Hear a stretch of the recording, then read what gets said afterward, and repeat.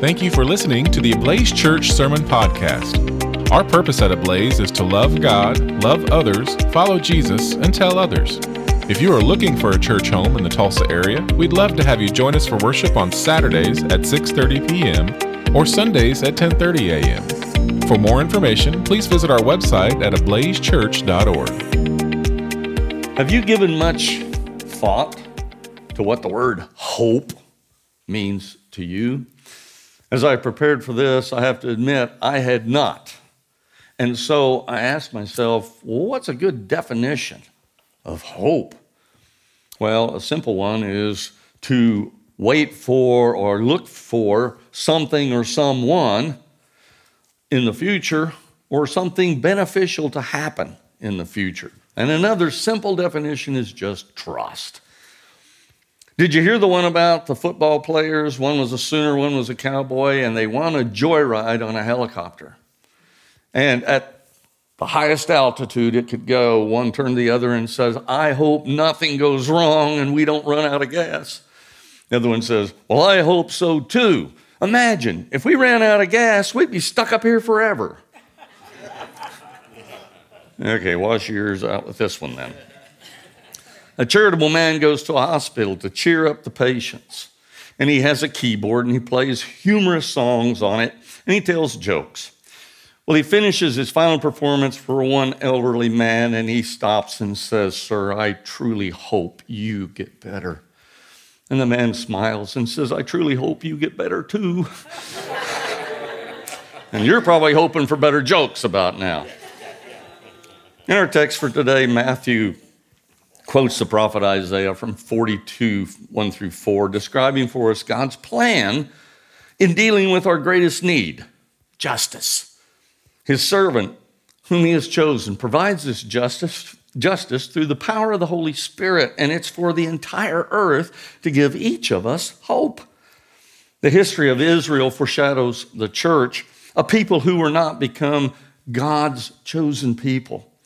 And by grace, God blessed Abram and said, I will bless you and make your name great, and you will be a blessing. And all the peoples on the earth will be blessed through you. Later, God in his sovereignty gives Abram's descendants hope from a future famine that they don't even know about through the evil that Joseph's brothers did to him by selling him into slavery. Pastor Spomer shared that story last week. And years later, after Joseph's father Jacob died, his brothers think it's now Joseph will get his revenge on us.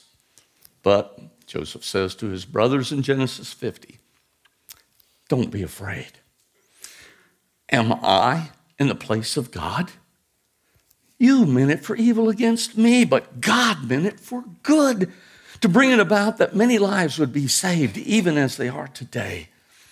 In Israel's history, we see king after king ruling in the land. The kingdom splits in two. The people and the kings who rule them sway between two opinions. Who is our God? The one true God of our fathers, or the gods of the nations around us? And for the church today, we have to choose between the gods of culture, convenience, or secular humanism, or the one true God who blesses us to be a blessing. In either case, we all need the hope of a Savior because the law and obedience to it can never save. Well, in Matthew 12:20, we read that Jesus, the promised servant, brings justice to victory. What does that phrase mean? Well, this he did at the cross, reconciling us to God and making possible the conclusion of verse 21, which says, and in his name the Gentiles will hope. Folks, unless you're Jewish, that's you and me. We're Gentiles, right? Peter speaks to that hope in Acts 4:11 through 12. He says, this Jesus, speaking to the religious leaders, is the stone that was rejected by you, the builders, who has become the cornerstone. And there is salvation in no other name under heaven given amongst men by which we must be saved. The hope that Jews and Gentiles alike have for justice is in the name of Jesus. And now our hope is a specific hope, a living hope, made sure by number one on your outline that's laying on the chairs by you, a promise. And this hope is promised by the living God of all creation. In Hebrews 6:17 through 18, it says, "So when God desired to show more convincingly to the heirs of the promise the unchangeable character of his promise or purpose, he guaranteed it with an oath, so that by two unchangeable things, in which it is impossible for God to lie, we who have fled for refuge might have strong encouragement to hold fast to the hope set before us." Now, the author of Hebrews points to this oath that is found in Psalm 110, verse 4, which basically says Jesus is declared priest and king by God's promise, not by ancestry, not by rule or regulation of law like the Levites or the Aaronic priesthood. No, Jesus is our hope, the promised servant that Isaiah describes, and we see it in Scripture. He's humble, obedient, rejecting the praise and position that men desired him to take as the Messiah, the earthly king, remove the Roman rule and restore the Davidic kingdom. I mean, his disciples were all over this. It's like, yeah, Jesus, you step up, take care of all this, and we will rule with you. Man, such a deal. Well, rather, the promised servant causes us to be born again to a living hope, a new life, which isn't just a do-over so we get to try harder next time, but it is a new beginning with power to live a life of faith and action. Therefore, our hope is made sure by number two on your outline, a person. And 1 Peter 1:3 identifies it. Our hope is through the life, death, and resurrection of one person, Jesus.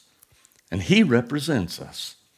Paul writes in Philippians 3:9 that his hope and trust was not in his own righteousness, in the law, but the righteousness which is his through faith in Christ. It's an alien righteousness outside of ourselves that's given to you and me as a gift by faith. We're justified as though we had never sinned because the righteousness given us is Christ's sinless righteousness reckoned as ours. In Hebrews 6:19 through 20, this believer's hope is described as solid and secure. We have this hope as an anchor for the soul, firm and secure. Jesus enters the inner sanctuary. This is temple talk. The high priest entered one time a year to make atonement for the sins of the people. Jesus enters behind the curtain on our behalf as a forerunner because he has become the high priest.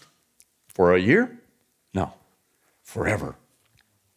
Jesus Christ, our Savior and living hope, proved himself as God's Son by the miracles he did. People saw these miracles in his day and they didn't believe. We, by the grace of God, the power of the Holy Spirit, have seen these miracles from the pages of Holy Scripture. And Peter emphasizes this in verses 8 and 9 of 1 Peter. Though you have not seen him, you love him. Though you do not now see him, you believe in him, obtaining the outcome of your faith, the salvation of your souls. But there's more. We're given number 3, a place in God's family. And that place is an inheritance, according to 1 Peter 1:4. We are co-heirs of all that belongs to the Son, Jesus. This is better than the lottery because it's an inheritance that is imperishable, undefiled, and unfading, kept in heaven for us. It will never be touched by evil or death, stained by evil, or faded with time, and absolutely nothing can undermine the certainty of this inheritance. Well, you may ask, where is this inheritance? Well, it's first here on this earth during this life. It's the gift of forgiveness that we get to give to others. It's love, joy, peace, patience, kindness, goodness, gentleness, faithfulness, self-control, fruits of the Spirit that is provided by the Spirit living within us, which makes us children of God the Father, who then invites us to come to his throne of grace and cry, Abba, Father, for every need. On this earth, Jesus promised in John 14, whatever you ask in my name, I will do, that the Father may be glorified in the Son. If you ask me anything in my name, I will do it. Our inheritance includes the sacraments, which do more than give us a visual aid. They provide his presence and power in baptism through water and word, taking away sins, giving us the gift of the Holy Spirit. And Jesus himself is present in the sacrament of the Holy Supper. In, with, and under the bread and wine, he gives us his body and his blood. And in short, it's all the gracious gifts that the children of God receive from their Father to provide them hope. Second, this inheritance is a preserved, secure place in the very presence and abode of God. Revelation 21. Then I saw a new heaven and a new earth, for the first heaven and first earth had passed away. And I heard a loud voice from the throne saying, Behold, the dwelling place of God is with man. He will dwell with them, and they will be his people. And God himself will be with them as their God. He will wipe away every tear from their eyes, and death shall be no more. Neither will there be mourning, nor crying, nor pain anymore. For the former things have passed away. Finally, with all this grace, the fourth thing our living hope gives us is a purpose with a perspective. Now, this purpose is the power for our motivation as God's people. Paul shares it in Philippians 3:10, what his motivation is and what ours should be.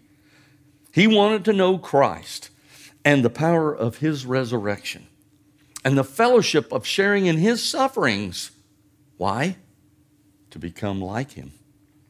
Today, with the idea that God's greatest concern is our happiness and our best life now, Paul's statement's not well received. But I know Paul has it right. To have our best life now is to experience the power of God as he acts miraculously through us in our daily lives, in our service and our suffering. If we die to self and share in his suffering, we become like him. And it's not that God doesn't want us to be happy. He does, but he wants us to find where true happiness is found. Jeremiah 17:7 says, Blessed or happy is the man who trusts in the Lord. And he follows it up with, whose trust is the Lord. You see, our circumstances won't make us blessed or happy. Our Lord calls us to pick up our cross and follow him. It's a paradox, but if we pick up our cross and follow him, great is our joy, happiness, and hope. For each of us, our cross is not some heavy wooden object, but it is the unique call and will of God for each of our lives. His call and will should give us hope to motivate us to persevere as we walk in faith and service. And Peter reminds us in verse 7 of 1 Peter that this hope will lead to the tested genuineness of your faith, and all to result in praise, glory, and honor at the revelation of Jesus Christ. You know, you people and I cannot survive long without hope. Hope keeps us going through painful experiences and fear of what the future holds. In a fallen world where people experience poverty, disease, hunger, injustice, disaster, war, and terrorism, we need a living hope with an eternal perspective. Ephesians 2:12 states that those who do not have Jesus Christ do not have hope. They're focused on temporary circumstances in the here and now. Believers, conversely, are blessed with real and substantial hope through the resurrection of Jesus Christ. And Paul says in 2 Corinthians 4:14 through 18, knowing that he who raised the Lord Jesus will raise us also with Jesus and bring us with you into his presence. For it is all for your sake, so that as grace extends to more and more people, it may increase in thanksgiving to the glory of God. So we don't lose heart. Though our outer self is wasting away, our inner self is being renewed day after day. For this light momentary affliction is preparing for us an eternal weight of glory beyond all comparison, as we look not to the things that are seen, but to the things that are unseen. For the things that are seen are transient or temporary, but the things that are unseen are eternal. By the power of God's word and the indwelling of the Holy Spirit, this living hope quickens our minds and our souls and changes our thoughts, words, and actions with an eternal perspective. That temporary affliction that we face fades as we now look forward to our own resurrection. Romans 8:23 and 24 says, "We who have the first fruits of the Spirit groan inwardly as we eagerly wait the adoption as sons and daughters, the redemption of our bodies. For in this hope we are saved." Paul writes in Philippians 3:12 through 14 that we're not perfect in this pursuit, but we need not fear because there's always forgiveness. We press on, forgetting the paralysis of past failures toward the goal to win the prize. Why? It's not because we've already achieved resurrection and perfection, but because Jesus Christ has made us his people, his family. Our citizenship is truly in heaven, and our mission is to invite others to become citizens. How? By telling others and showing others about our Savior, Jesus Christ. We who believe and have been justified by his grace should be careful to devote ourselves to doing good works to others. And 1 Peter 3:15 reminds us to always be prepared to give an answer to everyone who asks you to give the reason for the hope that you have, and to do it with gentleness and with respect. And finally, remember, it's he that is at work within you to accomplish his will. You are never alone. So remember our beginning definition of hope, looking forward to something or looking for someone or something in the future. Well, our definition is a biblical hope. We hope and trust in Jesus' promises and wait for his return and our resurrection. Martin Luther said everything that is done in the world is done by hope. That hope is Christ in us, the hope of glory. We who are the church of the resurrection have a living hope for all nations. God's servant Jesus bought that justice that we so desperately needed with his own blood. And believe it or not, there's doubters out there that would say, that's evil.